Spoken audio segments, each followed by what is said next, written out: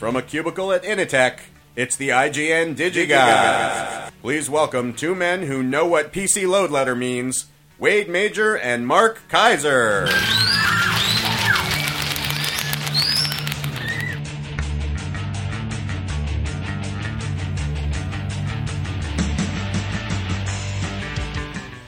Well, clearly one of our listeners knows what it means. Corey? That was written by Eric Altieri. Please give him back his stapler.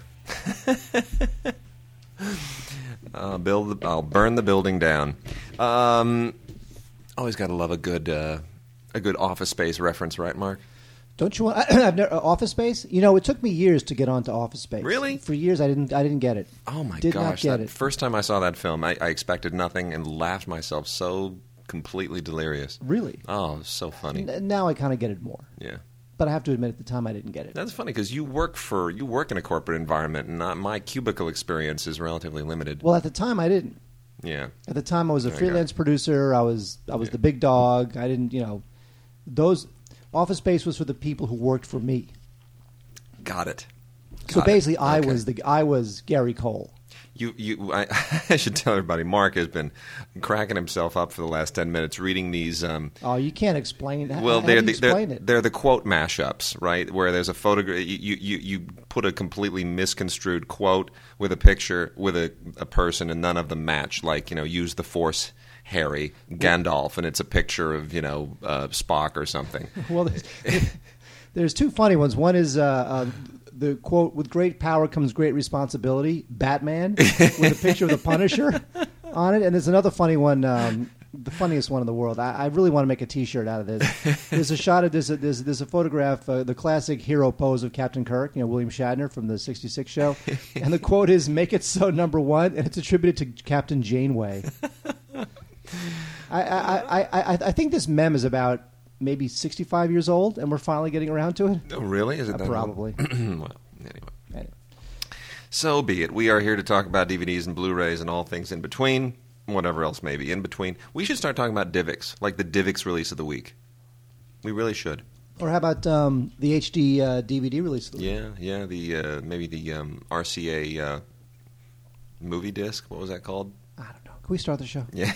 Okay. Wait, now did the show not actually start, and now it's starting, or was No, it actually started. Oh, so we've been recording for the last 3 minutes. Yes. Boring everybody with Absolutely. our nonsense. Absolutely. Well, then let's not bore people anymore. You know what?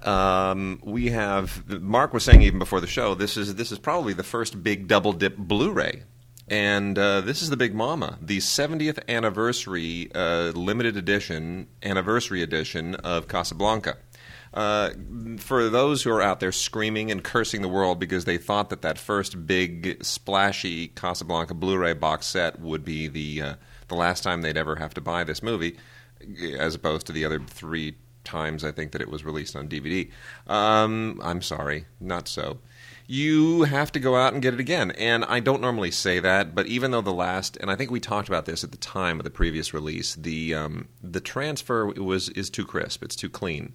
And a lot of people complain that they took out, with their digital noise reduction, their DNR, that took out way too much of the grain, which was always part of the charm in Casablanca. The photography, it needs that grain. It needs that 1942 feel. And here we are on a 70th anniversary. They've cleaned it up, and it's got the grain back. Not that the previous release was bad. It just needed to look more like a vintage movie than a high def black and white movie. But this is really absolutely gorgeous. They did a great job. It's a brand new 4K scan that they did this transfer from. So the film's been properly done completely, and it is loaded with unbelievable extras. And you know what? You don't need to hang on to any of those old DVDs for coasters anymore, because you get 4 coasters with this Blu-ray. I didn't see Isn't Casablanca. No. I didn't see Casablanca for the first time until like 4 years ago. Really? Well, here's the thing. I'd gotten the Casablanca DVD. Yes. First was a big DVD set, then it was a big Blu-ray set. Now it's another big Blu-ray set. Yes. Well, I'd gotten this Slam Bam Casablanca DVD and didn't want to admit to anybody that I'd never seen the movie. Now, when Casablanca came out on DVD, it was a big deal. It was one of the big classics of all time, and at the time, DVD was finally getting around to the greats, and each time a great film would be would be released on DVD. It was kind of a big deal. And I had never seen it. And then I just refused to see it, even though I had the DVD, because I liked the joke of being able to say that a film critic and member of the LA Film Critics Association had never seen Casablanca. And then I got the Blu-ray, even though I had never seen that either. And then a couple of years ago, I said, you know what? I think I was sick. And I was sitting at home. I said, you know what? I'm gonna watch Casablanca. Sweet. The first time ever. Sweet. It was so good. It's great. It's a great movie. It's an unbelievable film. It's so good. Yeah, there's a reason why this is always up there with the greatest movies of all time, because it's so iconic. You know, there's so many great lines. I mean, Round Up the Usual Suspects, and on and on and on and on. It's fabulous. It was Humphrey Bogart. I think this is Humphrey Bogart's first pure romantic. Yes, it was non-gangstery. It was kind of a role, and it was definitive. And for Ingrid Bergman as well. I mean, this was a legendary pairing. It really was, and it still is. And Bergman, by the way, who always had to be lit from the left side. Yeah, because that was her preferred side. That's it. Well, and by the way, it's Streisand's too. Is that right? Yeah, you almost never ever see Streisand from the right side in movies. Check it out. Watch it. Always left side. Anyway, what do you get here? You get a whole bunch of stuff other than the Blu-rays, other than Blu-ray 1 and 2, and then also a DVD. Should point that out. You can the movie also comes on a DVD if you want to throw it on and force the kids to watch a good movie in the car. But everything else here, you get a collectible 60-page booklet with photos and notes and production stuff and drawings and all kinds of fun things. It's more of kind of a souvenir thing. It's not like a book that you're going to ever sit down and really read. And then a little reproduction of a French poster, and it's just gorgeous. Extras, my goodness, the extras. Commentary by Roger Ebert, which is fabulous. We've heard that before. Obviously, that is not recent. Commentary by Rudy Belmer, who's also a film historian. That one is outstanding as well.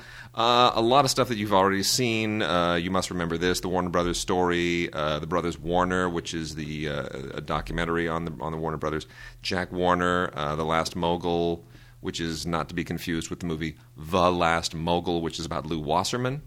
I think Jack Warner is probably the real last mogul. Lew Wasserman is kind of like the post-mogul, but nonetheless, we won't argue about that.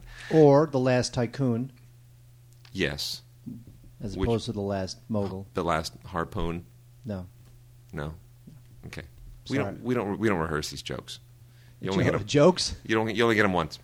Great performances. Bacall Bogart. You must remember this. A tribute to Casablanca. All featurette stuff. As time goes by, the children remember deleted scenes. There's even some cartoons on here. And a 1947 Vox Pop radio broadcast. So, I mean, all nice, juicy goodies, but at the end of the day, really, the reason you're getting this is because it is a new transfer. It is a legitimate double dip, and unless we get some kind of a 2K home format at some point in the future, which would not be for years, because to get a 2K television right now would set you back probably about $15,000, and there are no broadcasts, and there's no material in 2K that you could put on it. So, you're probably a good 10, 15 years away from that. So for the time being, I would say this is a legitimate double dip. Mark? I agree. Totally agree. The only thing with these really big ones is that you can't put them comfortably on your shelf because it's not the size of a regular DVD. That is true. It is oversized. Worth every little penny and every bit of space that it occupies. Mark, we teased something at the end of the show last week in conjunction with the opening of the Hunger Games, which I think is on track to make, $600 million this weekend? Yes. That is a conservative estimate. Yeah. Something obnoxiously huge. By the way, did we talk about the Hunger Games? Did we? I believe a little bit. A little bit? What would you like to say? I just want to say, notwithstanding the story, which is like meh, to me, I get it. It's like a mashup of a lot of things we've already seen before. But I thought that, honestly, all other things being equal, that had to be the worst photographed major motion picture I've seen in maybe 30 years. You know what's funny is that I it's find just horrendous. I find a lot of people complaining about that, and that's not and like the cinematography in a film is not something that the average Joe complains about. No, you're or not notices, supposed to. And people are just, especially that first 10 minutes. Oh, it's just awful. The super shaky cam. But it's shaky. It's too close. There are shots that are out of focus. It's flat. It's dull. There's no kind of color depth to it. I mean, everything that you use to composition. What composition? It's like everything that you use to evaluate good cinematography was just thrown out the window for this movie. I don't know. And I'm trying to figure out, was it a creative choice? Because it's not how Gary Ross normally shoots his movies. Seabiscuit is a gorgeous movie. I mean, Seabiscuit is a classically photographed film. So Gary Ross knows better. And was it a conscious choice, or did they not have time? Maybe they didn't have the time. Maybe they didn't have the time. I know they're shooting in North Carolina. It's a limited, this was kind of, compared to really huge blockbusters, this was a modest budget. $80 million isn't modest by anybody's standard, but compared to, John Carter and all these other movies, it's a minuscule amount. So maybe that had something to do with it. I don't know, but it just looks awful. Now, I spoke to our friend Bob Strauss at the Damsels in Distress screening, and he he told me which scene Soderbergh had done. Steven Soderbergh did some second unit. Right. And, Which I think the connection there is probably Steve Marioni, to be honest. Well, no, they've been friends for many years. Well, I know Steve Marioni. No, like literally, Steven Soderbergh's book, which was released in like 2002 or something, mentions that he and Ross go back. Oh, he and Gary Ross. Okay, because Steve Marioni, who edited the movie, who edited Hunger Games, also won an Oscar for editing Traffic. Right. So, 6 degrees of separation. Oh, there we anyway, go. So Ross had asked Soderbergh to do some second uniform. They're old friends. And our friend Bob Strauss knows which scene Soderbergh did. Now, you have to understand, when you do second units... Yes. You can't go in there and say, I'm going to make it black and white and change the aspect ratio and do whatever I want to do. You've got to match what the director does. You can't really go too far off field. Yep. So this is not a spoiler. It's just a scene. Yeah. So Soderbergh, according to Bob Strauss, directed the riot scene. There was a scene about 2/3 of the way through the film when one of the districts starts rioting. Yeah. It's a pretty brief scene. And they actually I think they start to rough up those little Cossacks, whatever they call them. Yeah, there's actually, I think that scene was called Occupy District 4. Yes. Yes. Anyway, that's the scene that. So when you see the movie, about 2/3 of the way through, there's a riot scene, and that's the one that Soderbergh directed. Interesting. The scene with Pontius Pilate in The Greatest Story Ever Told was directed by David Lean. Really? Just pointing that out. Really? Because George Stevens was completely out of his mind, couldn't get his arms around the movie. Anyway, among the many movies that we think, and others are on the bandwagon on this too, that The Hunger Games unavoidably rips off, and we could throw Logan's Run, The Running Man, and a lot of other stuff in there. But the one that everybody always comes back to is Battle Royale. And Battle Royale, clearly... The rights holders, at least in the United States, over at Anchor Bay, understand that this is a great opportunity. So, no surprise, this last week, the whiz-bang, beautiful, complete collection 3-disc Blu-ray for Battle Royale was released by Anchor Bay in an unbelievably beautiful and splashy set. And if you don't know what Battle Royale is, this is a 3-disc Blu-ray set with a DVD on it as well. It's very similar to the Casablanca set, except it doesn't come in a box that's just going to completely hog your shelf. But if you don't know what Battle Royale is, basically this is a movie by Japanese director Kinji Fukasaku before he passed away. Kinji Fukasaku, one of the great all-time gangster directors in Japan, and basically made just Yakuza films most of his career. But then he did a movie called Battle Royale. And Battle Royale, which was made 12 years ago, unbelievable, is essentially a kind of it's a near-future neo-fascistic tale in which the government basically takes 10 teenagers and puts them into this hunting game where they have to kill each other for sport. And it is absolutely brilliant. It is bloody. It is horrific. It is sociologically deeply, deeply disturbing. And if you've seen The Hunger Games, you're going to watch this and you're going to go, well, there's obviously a lot of stuff. You don't have Stanley Tucci with the blue hair and all of the weird district stuff and all that kind of post-apocalyptic politics. That's not going on here. But in terms of what this says about our primal nature and what you can do to us and what we can do to each other and all of that stuff, all that kind of Lord of the Flies stuff, it's pretty great. It is great. I love this and movie. You know what? The thing with the Hunger Games that people have to remember is that part of the reason why it's not unbelievably brutal, like Battle Royale is unbelievably brutal, is that Hunger Games is based on a young adult novel. Exactly. So it's going to be a young adult movie. Whereas Kenji Fukasaku made Battle Royale as a preteen movie. So they're not at all in the same group. This is like in Japan, this is rated no one over 8 allowed. This is rated no one can show up. This is so bloody. This is rated. No parents allowed. Only prepubescent children. Bring a toy. This is rated NC nobody. Nobody's allowed into the theater during the showing of this movie. Anyway, there's That's a lot how of bloody it is. Been a lot of discussion on the internet about Battle Royale and whether or not Hunger Games ripped it off, et cetera, et cetera. But you know what? Tarantino loves this movie. He's reportedly said that this is the movie he wishes he could have made. This has 2 different versions of Battle Royale on it, both of which are just incredibly bloody. And then it also has Battle Royale 2 Requiem, the sequel, which is not anything to really scream about. And loads and loads and loads of extras on the 4th disc, which is a DVD. So all of your extras, which include special effects, featurettes, and things from a little bit from the Tokyo International Film Festival in 2000, and a really good documentary. All that stuff is a DVD.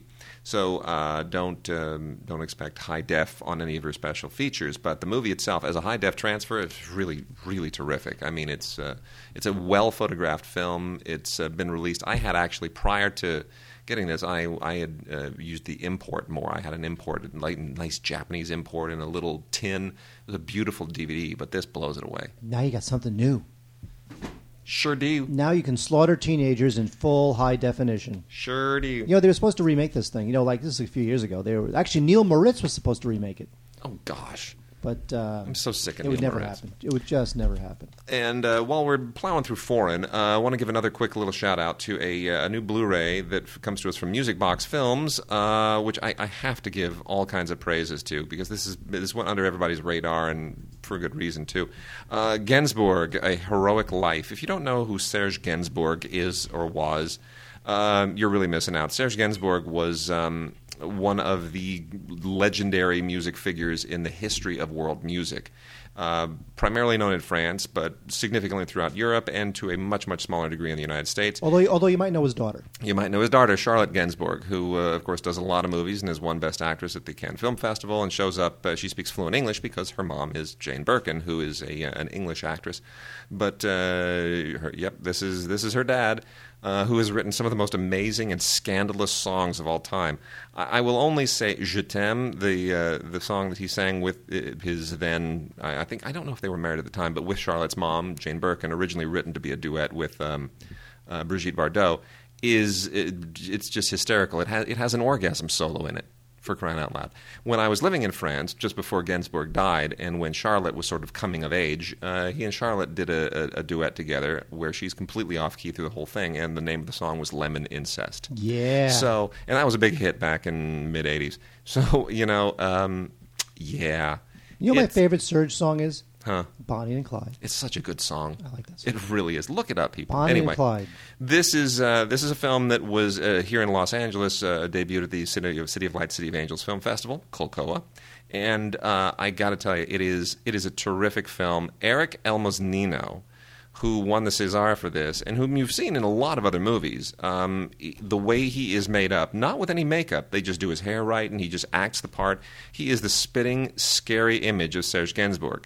And much of the film is a little bit odd. There's sort of this surrealistic sub. It's not really a subplot, but there's a surrealistic through line where Gainsbourg is constantly sort of confronting his Jewishness and whether or not that really is sort of an insurmountable handicap in his life, or whether or not it's an aid to him in some way, whether or not it strengthens him. And this all kind of begins in the aftermath of post-Holocaust Paris, post-World War II Paris as he's growing up. I can answer that, by the way. Yes, answer it. Being Jewish is an aid if you work in Hollywood, but it's bad for your digestion. And I should know. Well, anyway, this is an unbelievable performance, a great film. Not a traditional biopic, but it's a really, really good movie. You should check it out. Eric Almosnino's performance is fantastic. The Music Box Blu-ray, very nicely done. Don't think that little companies can't do great Blu-rays. It's a well-photographed film, very nicely transferred, first rate all the way through. Wait, now that we're talking about decadent and perverse movies, Yes. let's talk about Love Exposure. You love Love Exposure. Love Exposure is a Japanese film from 2008, and it was very controversial. It is 4 hours long, and it includes all sorts of really deep, dark, religious, sexual perversities. Lovely. There's a character who really, really, really wants to cut off her father's penis. That's nice. Does she do that? I'll let you decide. I'll let you see yourself. This thing actually got a lot of positive praise. It's really hard to sit through. I mean, it's not that it's not a good movie. It got but a lot of votes when we were voting for our year-end awards. It really did. I was shocked. I couldn't believe how many times this kind of popped up. Not enough, obviously, to really be a contender, but it was like, geez, a lot of people in the room really like this movie. Well, this thing won And a bunch of awards. I don't dislike it, but it's like, do I really want to watch it again? Well, not really. No, but I'll tell you, it won awards at Berlin. It won awards at the Yokohama Film Festival. Yeah. Asian Pacific Screen Awards. I mean, it won a bunch of awards, but it's really something you got to sit through. There's a lot of Catholic imagery because in the film it takes place in this Catholic family with this like priest who sins all the time and the kid who's totally straight laced and decides that he's going to go on a sin parade and starts sinning everywhere, and it just gets really, really dark, and he dresses in drag and all this sort of crazy stuff that goes on. The thing is that it's 4 hours long. I would say that if you could take all this sin and all this perversity and shove it into 90 minutes, this would be a lot better. A sin parade, huh? Yes. Do they have that on New Year's Day? Yes, on the sin parade. Yeah. There's a joke there somewhere. If I just knew that line was coming about 30 seconds earlier, I could come up with something funny. We got a couple of criterions this week. One's a documentary. We'll get to that a little bit later. But we also have here Letter Never Sent by Mikhail Kalatozov. I'm sure our listener Alexander Berlika will email us and tell us exactly how that's supposed to be pronounced. This is from 1959. This is a pretty terrific Russian movie from that Soviet cinema period where there were actually relatively few really great international films. There were a lot of great directors working, but the constraints of censorship at the time didn't necessarily allow for a lot of really great films to break out. And this is one of them. There's maybe 20 or 30, I think, from that whole period that you could really say are just legitimate international cinema masterpieces. And this one really comes close. I don't know if this is like really at the top tier for me, but it's awfully close. I think in some respects this probably reminds me a little bit of Deresu Uzala, the Akira Kurosawa film that was actually technically a Russian production, and the one film of Kurosawa's that won the Best Foreign Language Oscar. This is a beautifully photographed survival epic. Basically about four guys in Siberia who are looking for diamonds, and how just the politics of that relationship, that survival experience, really fascinating, really nicely done, and not at all what you would expect from certainly Soviet cinema at this time. It's a very personal film. It's not something that sort of has a lot of sociological ideas. There's no socialist realism in it. It really is a character study, and it's a beautiful character study. Very nice. Not thick on the extras. It's really terrific black and white photography, beautiful transfer on Blu-ray. As per usual with Criterion, you just can't ever complain about anything that they do. Basically, the main extra here is the booklet, which has an essay on the film in it by Dina Iordinova. And that hopefully is it for me mispronouncing people's names this week. I think you might have done a good job with what? Iordinova? It's something like that. Well done. Yeah, I'm not going to give it a second shot. Speaking of well done, is a little film you've never heard of, but if you want sort of a light little fun upstairs, downstairs type comedy, you should check out The Women on the Sixth Floor. This is a film from last year, and it is about this bourgeois couple living in a big, huge, cold mansion, and in Paris in 1960, and their kids are away at boarding school. It has and, Fabrice Lucchini in it. I love him. that is true. It also has what's her name, Carmen Maura from all the We love the Carmen Almodovar Maura. films. Yes. Anyway, so the man of the house learns about all the servants who live on the 6th floor, and the servants who live on the 6th floor are, of course, all these underappreciated men and women, and they all have a great time. It's like the people in steerage. It's like in Titanic. It's Yes. like the people in steerage versus the people in the first class. And it's just classic upstairs, downstairs stuff. But you know what? It's very lighthearted, and I thought it was kind of cute, and I didn't expect anything out of it. In fact, it looked kind of lame, at least based on the DVD box. I had never seen it, but it's cute. And so this socialite, this rich bourgeois guy, climbs up to the 6th floor, meets all the servants, goes into their quarters, makes friends with a lot of them. They're all sassy maids, and they teach him that there's what life is all about. It's not all about money and whatnot, which of course is not true. Life is about money. Anyway, there's no bonus features in this thing, so that's kind of lame. But you know what? It's a nice little movie. The Women on the 6th Floor. I was very surprised. Very sweet. Another couple of great Italian films out this week. 2 Luchino Visconti movies from E1 Entertainment. They're doing a really good job. This is part of their Italian neorealist cinema series. They're releasing a lot of these. And these are 2 Visconti films, Bellissima from 1951 and La Terra Trema from 1948. Bellissima is basically kind of a neorealist version of Gypsy, without the music and without the stripping and without Natalie Wood. By the way, new version of Gypsy with Barbara Streisand playing Mom. It's going to be great. Going to love it. Fabulous. It's going to be written by UK there? I dropped the headset. That's great. Going to be written by Julian Fellows. Julian Fellows is going to write it. I think we talked about that last week when we covered. You're talking about a lot of stuff this week. I'm talking about last week. Anyway, Bellissima, basically about a mother who wants to push her daughter to become a star, but in a very different kind of a way. This isn't like crazy. This is like. She's not like a crazy stage mom like we always run into in New York or in Los Angeles. It's, my daughter is the greatest. No, that's not this.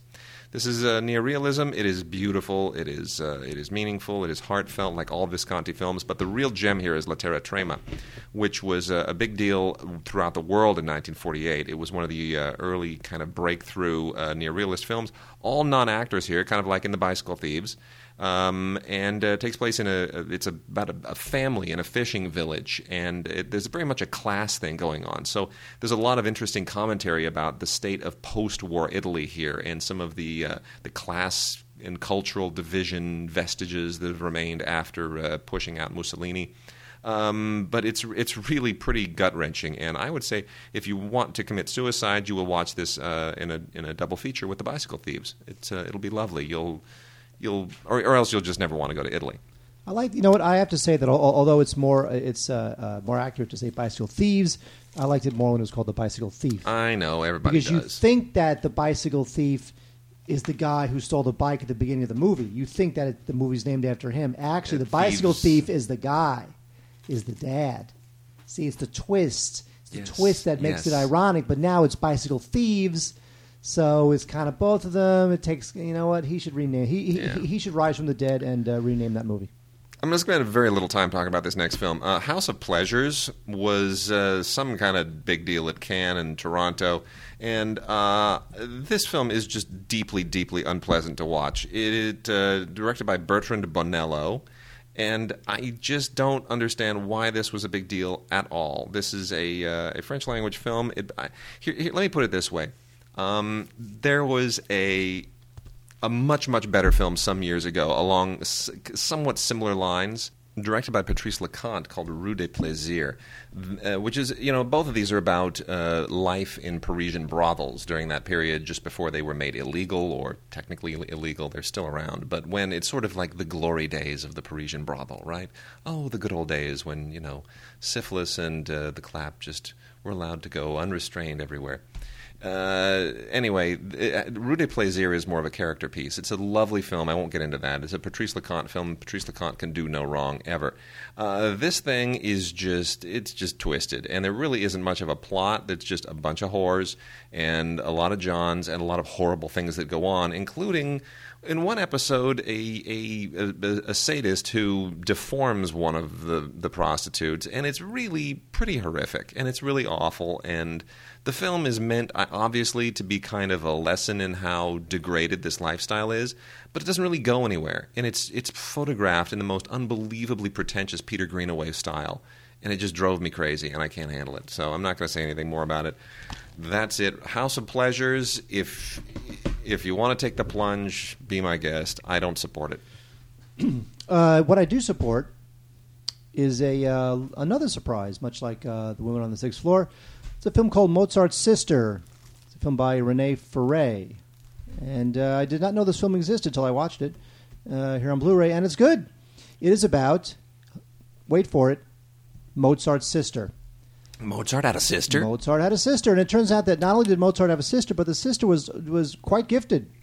And the problem with Mozart's sister being gifted was that, obviously, back in the day, there were very strict gender rules that had to be adhered to, and Mozart's sister was not allowed to play the violin in this film, or in real life too, but because the violin was not seen as a woman's instrument, and she couldn't really compose, because that was not seen as a woman's work, so she wound up playing the harpsichord. Yeah, there it is. And she was very good at it. And the film is just terrific. You know what? It's very much of, obviously, it's a... You have to understand that even though Mozart's sister couldn't do what she really wanted to do, which is play the violin and compose, she and in the movie, the father who is loving but strict, the father is the one who sort of he's the one who administers, these edicts to the family of what the sister and the brother can and can't do.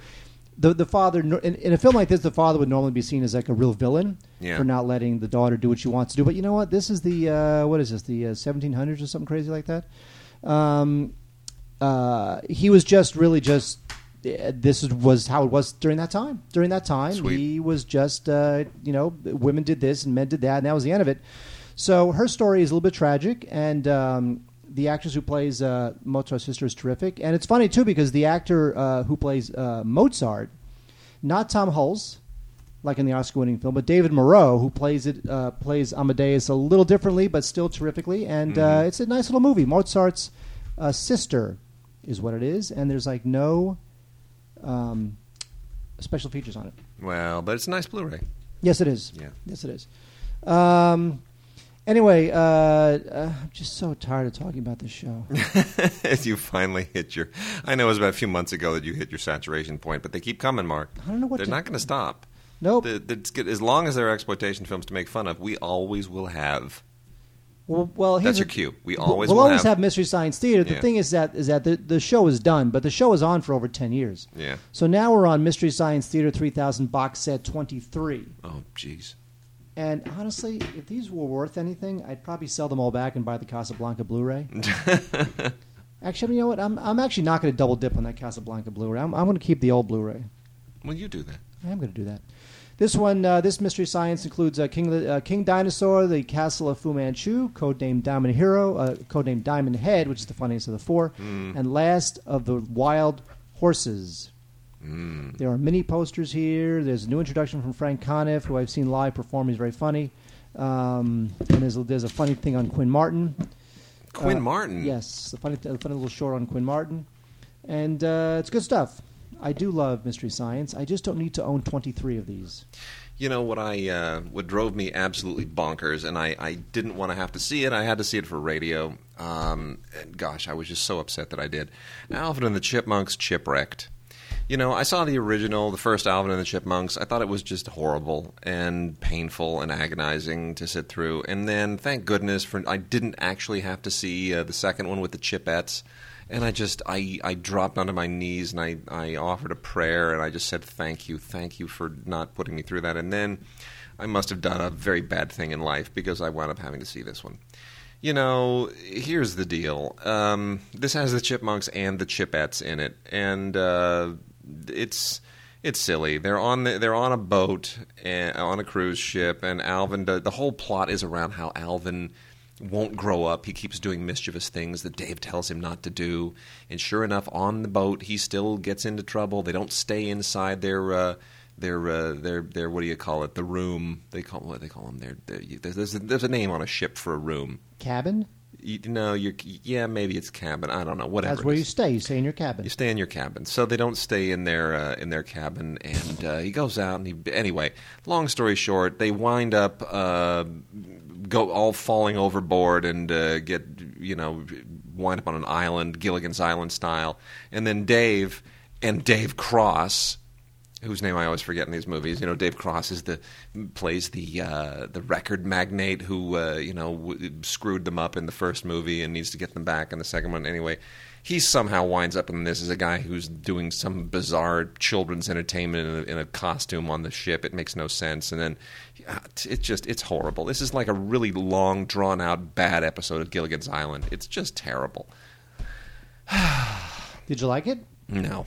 I didn't see it. But it was the only the only memorable part of this was that there were a lot of us sitting together when this movie started. We were all on the Fox lot.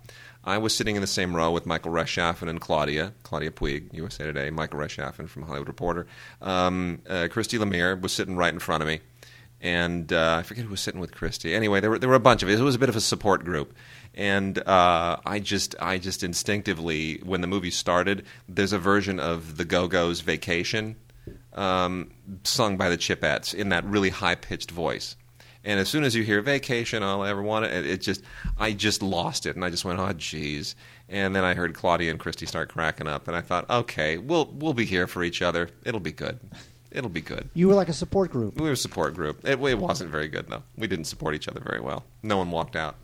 I'd rather see Chipmunks. I'd rather see any Chipmunks movie than see Breaking Wind. Breaking Wind is a no-budget spoof of the Twilight films, directed by a guy named Craig Moss, who's done a couple of these films, and they're all just horrible, horrible, horrible films. And they're not funny, and they're all obsessed with bodily functions and whatnot. It's all very stupid. Juvenile. It's just so painfully juvenile. It's like, come on. I mean, it just kills me that this guy gets work. I mean, somebody paid Craig Moss to direct this film, and somebody paid Craig Moss to direct the other film he did, the 41-year-old virgin who knocked up Sarah Marshall and felt super bad about it. That was his previous film. Oh, help us all. So it's a no-name cast and not funny, and it's just painful. Breaking Wind. Boo. Please ignore it. Angelina Jolie made her directing debut a few months ago in The Land of Blood and Honey. This is a really interesting movie. It's a fascinating film. It's a really good film. And it's in Serbo-Croatian, believe it or not. This is a Blu-ray DVD combo disc that I've got in my hands right here. And In The Land of Blood and Honey essentially tells the story of the Balkans War, the Bosnian War, beginning in Sarajevo, and it's a story of it starts as a beautiful romance between this couple. They're all Bosnian actors, and then she loves him, he loves her. They're dancing in the club, and then next thing you know, the war breaks out, and suddenly she's on the wrong side, and he's on. Well, they're each on the wrong side, but she is, obviously it is the Christian militia that is taking control, committing horrible atrocities left and right, trying to purge the land of Muslims. She's Muslim, and her guy turns out to be the son of a major general, played by Rade Šerbedžija. And Rade Šerbedžija, a modern major general? Is he vegetable and mineral? See, why'd we go there? Anyway, Rade always plays these bad guys, and he's very conflicted about it. And it is the story of that relationship now that they find themselves in a kind of a weird Romeo and Juliet situation, unable to really carry on their relationship as they wished, and being torn apart by religion and politics and all the rest of that. It's really if you didn't know that Angelina Jolie directed this movie, you'd swear that like some 75-year-old Eastern European auteur had done this. I mean, it is a really, really incredibly mature film. Beautifully, beautifully done. There is also an English version of this, which I do not recommend.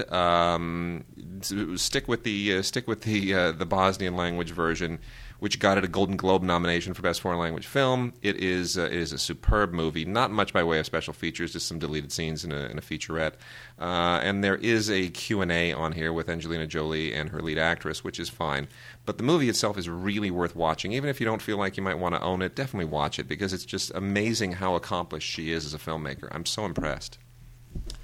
Yeah, hopefully she'll come back to America and do like a Chipmunks sequel. Which is usually what happens. Can you imagine? Chipmunks 4. Chipmunks on Parade, directed by Angelina Jolie. Oh, that would be terrible. I went to the first actually public screening of Extremely Loud and Incredibly Close, and at the time it was barely going to be ready for release. I mean, the release date. I know we were wondering about this. We were getting ready to vote, and everybody was sending emails back and forth. Has anybody heard about any screenings? And then suddenly it was like 7 days before we voted. There were 75 screenings. Well, I went to the first one, Yeah. and Stephen Daldry stood up in front of us and said, "This is the first public screening of the film." And the film, which stars Tom Hanks and Sandra Bullock, unspools, and at the end, everybody's in rapturous applause. And I'm looking at my friends saying, "What the hell was that? Was terrible." Yeah. This is just a precocious, insufferable, self-regarding piece of crap. You've got to be kidding. Mm-hmm. And the movie is about Thomas Horn, who was this kid that Stephen Daldry plucked, believe it or not, from Jeopardy. This kid had won like Teen Jeopardy. And the kid is fantastic. I mean, here's the thing: the way he's directed is horrible. He's directed to be the most insufferable kid who ever lived. Yeah, true. But Horn, the boy, is great. And after the film, there was a Q&A, and the kid was there, and he was saying how he probably doesn't want to act anymore. Maybe he does, maybe he doesn't. He didn't seem that enamored with the process.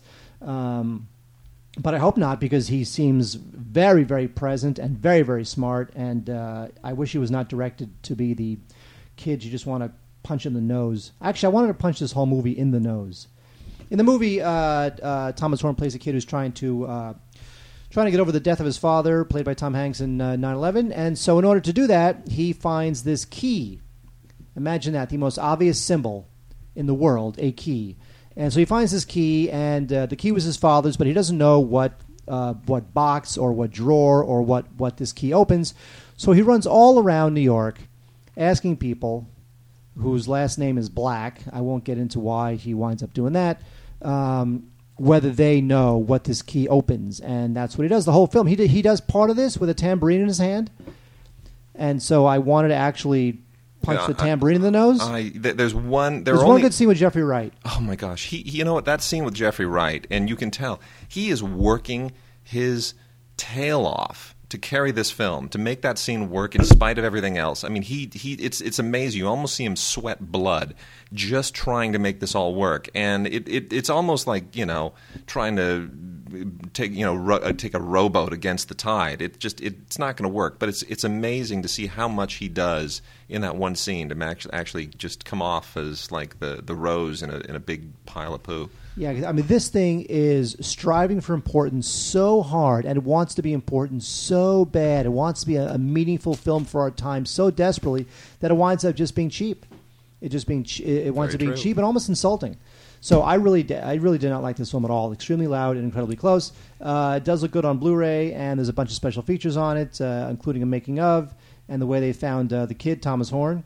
And, Max von Sydow, he's in it. He was Oscar nominated. This film was nominated for a Best Picture Oscar, I would imagine mostly on the strength of older Oscar voters. Probably, because I saw it in a daytime screening with just a ton of older SAG members, mostly, and they loved it. And it did wind up getting nominated for Best Picture, so obviously somebody liked it. I just don't get it. How could you like it? It's just so terrible. I don't know. Mark, when the hell's Earth Day? Earth Day? Yeah. I don't know. What's Earth Day? Is there an Earth Day? There's an Earth Day. Isn't it in March or something? I think it is. Aren't we in March now? Did it come? Did it go? Well, I'm wondering because we've got a bunch of eco documentaries here, which we should make mention of real quickly. One is Solar Taxi, Around the World with the Sun, a green road trip. April 22nd. April 22nd. So, see, we're that's what it is. We're about 4 weeks away, so they're getting these things out right now. This is kind of unusual road trip that begins in the summer of 2007, and this guy named Lewis Palmer built this thing that he calls a solar taxi, which is like this. It's like the thing with the solar taxis that it also doesn't pick up black people. It's just strange. Wow, thank you for that. Thank you for going there. Anyway, it's essentially this weird ecological road trip that he takes in his solar taxi car, which is like his little eco car. And anyway, it's all about kind of publicizing renewability and all this, yada yada yada. We know the drill. Anyway, it's not a terribly interesting film. It's not a boring film. I guess if you're concerned about all those issues, Mark and I aren't. We're staunch polluters. You know what? Honestly, when I'm driving down the freeway, I throw my garbage out my car. I do too. I roll down the window, throw my garbage out. How does Phil feel about that? Who? Phil. Isn't Phil the garbage you throw out of your car? Never mind. I so didn't get that. I know. It's because it's too early in the morning. Isn't Phil the garbage you throw out of your car? Oh, never mind. No. Don't stop the recording. What does that mean? I don't know. You and Phil have this hysterical relationship, and I just thought I'd go for a lame joke. Oh, you mean Phil, like our friend Phil? Yeah. Okay, that's great. Yeah. I was setting you up for something. You know what? We should just pretend the last 30 Okay. seconds didn't happen. Okay. Don't stop the recording. I'm not. We also have a movie here from Docurama called Fresh, which will go along with movies like Food Inc. and make you never ever want to eat anything ever again. Maybe not so much. This is really just kind of a look into the process of whereas Food Inc. made you depressed about everything that you eat. This is really just sort of educational about how food is processed and how it's created and the process by which it goes from being grown and farmed to showing up in your market, because it doesn't just originate in the market like a lot of us used to think. And it's fine. It's informative more than it is terribly entertaining. And then we also have a thing here called Bag It. Is your life too plastic? Plastic bags have suddenly become really, really taboo everywhere.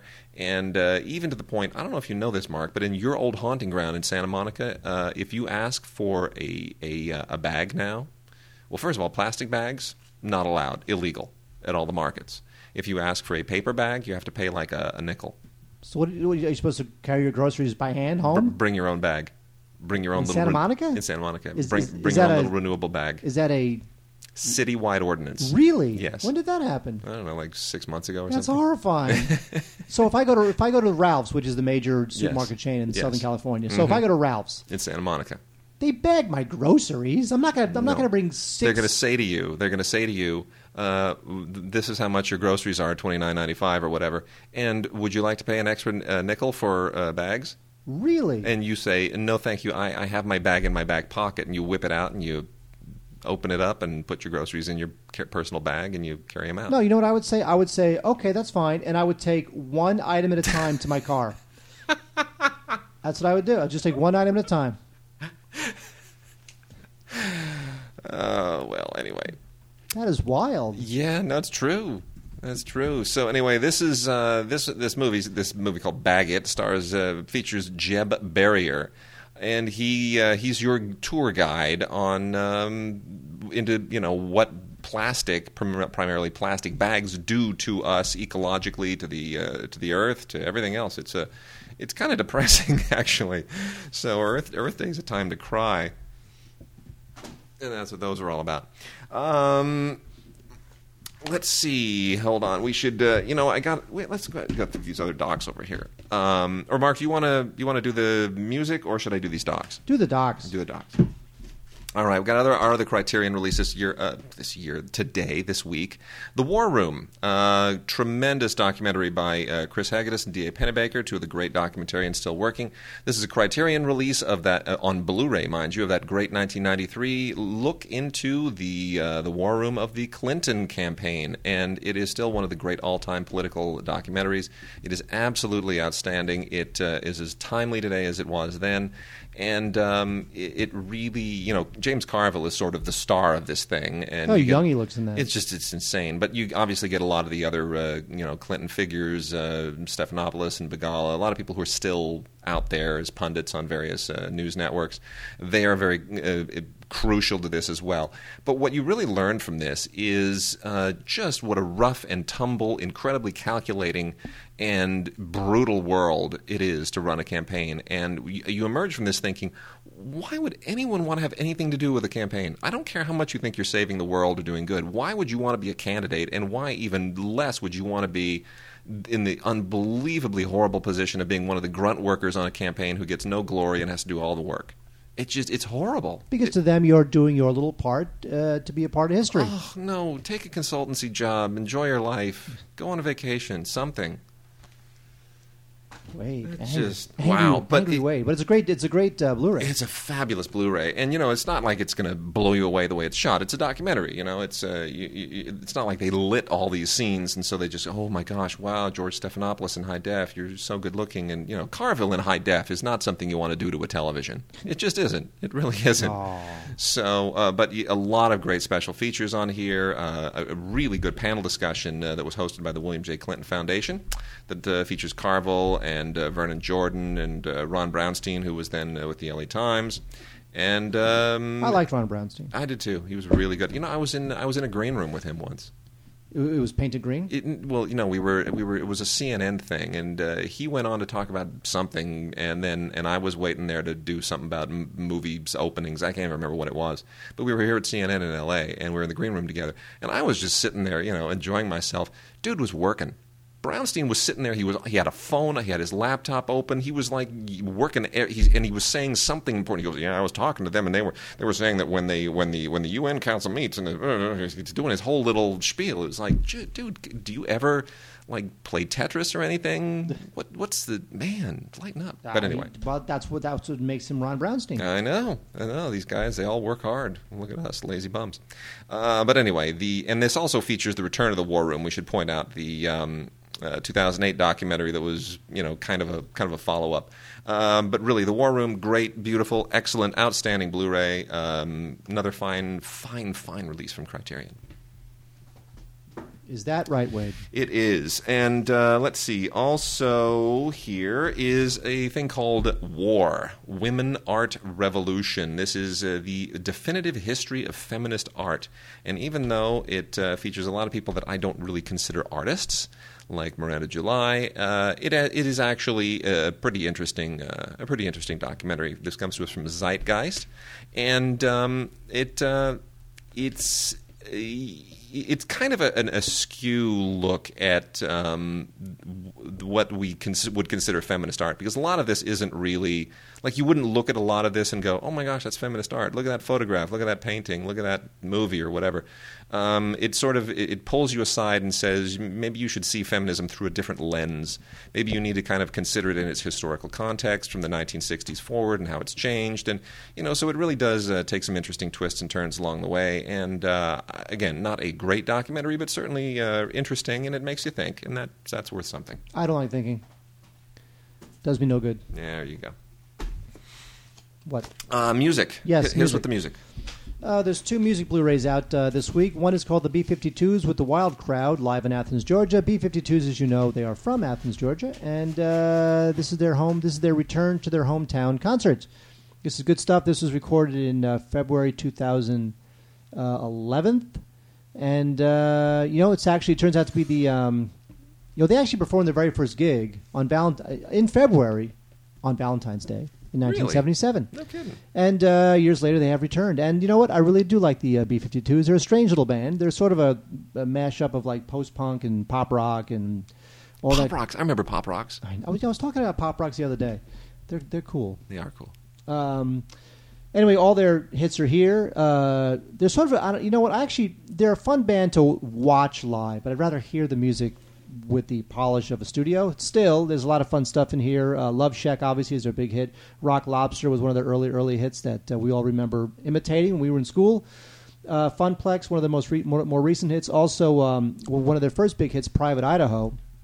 The reason why Private Idaho was famous is because Gus Van Sant liked the title Private Idaho so much that he used it as the basis for the title of his film, My Own Private Idaho.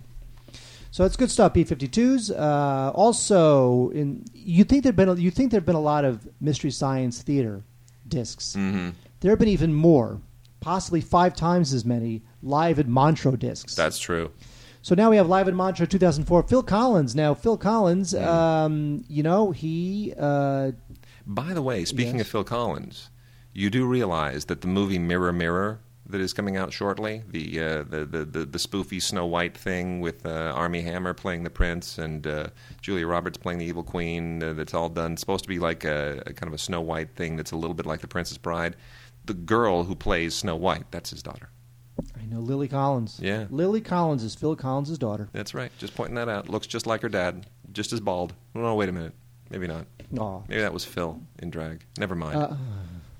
We should tell Phil we mentioned him twice. should have been email. Anyway, there's two concerts on this I was thing. talking about this Phil Collins. Oh, sorry. Well, both are bald. And the other Phil isn't even a Phil Collins. No. We're screwing the whole Phil thing. Phil, we apologize. We love you, Phil. We do. I don't apologize. In fact, I'm quite proud of it. Anyway, there's two concerts on this Blu-ray. One is from 2004, and this was with the this was with his band. They did a lot of solo stuff. Obviously, Collins was also a member of Genesis back in the day. But the 2004 one includes Against All Odds, Don't Lose My Number, Groovy Kind of Love. You know what? His music doesn't really hold up. But there's also another concert here, which was done in 1996 with the Phil Collins Big Band. And that was also at Montreux, but again, it was from 1996. That includes some old Genesis stuff like Invisible Touch. There's also another rendition of Against All Odds. So you actually see that twice on this Blu-ray.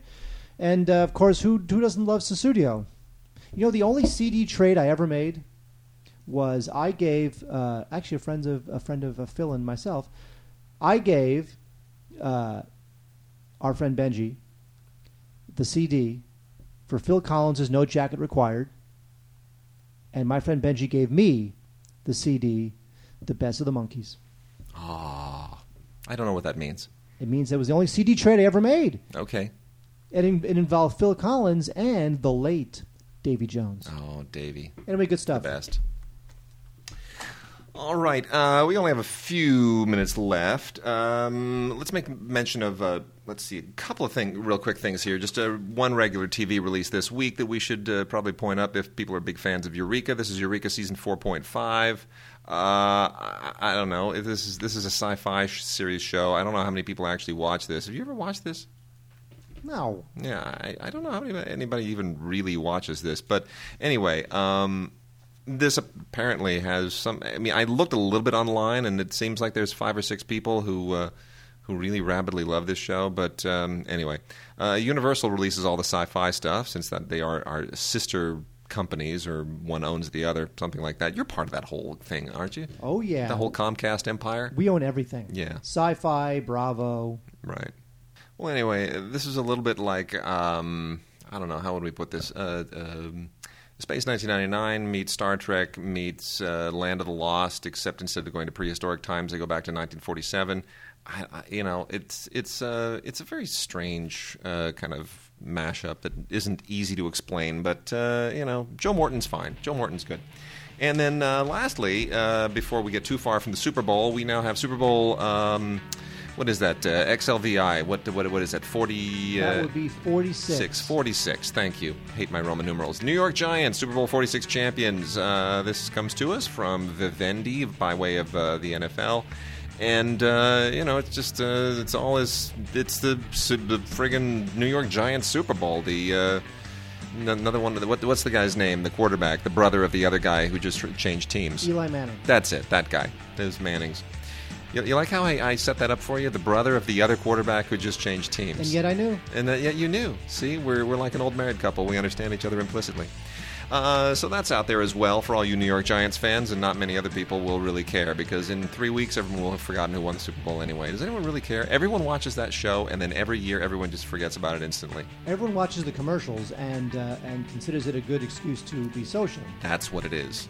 That's what it is. Very few people, like a relatively small percentage of people who watch the Super Bowl really care who wins. I mean, maybe the fans of the teams playing. Otherwise, I just want to eat ribs. Well, you can email us at gods@digigods.com. You can send us emails. You can send us your voice recordings for our VoxBox segment. You can ask us all kinds of crazy questions. We're known to answer. Catch you on the flip side. Time for me to peace out. Later, Gator. See ya. Wouldn't want to be ya. I'll be back.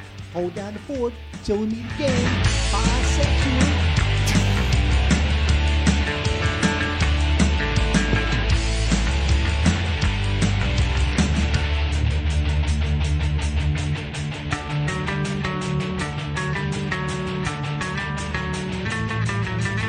Amazing Grace, which was written by a famous abolitionist, John Newton, back in 1779. And really an extraordinary story that was dramatized in the movie called Amazing Grace. But I think the story that Bill Moyers puts together here is much, much more engaging and fascinating and intriguing, and all the different performances and the different versions of it are just really deeply moving. Absolutely a wonderful slice of history that you just won't get anywhere else or any other way, because Bill Moyers is one of those rare, unique American talents. So, Mark, for people who are out there using Match.com, using JDate, who are... I feel sad for you. I'm your competition. Part of your community. What's going on out there this week? What should they look for? Actually, you know what? Here's a piece of advice. Yes. When you're looking for women online. Yes. And women, they have all sorts of photographs. Sure. They have 2, 3, 4, 5 photographs. The worst photograph is what they really look like.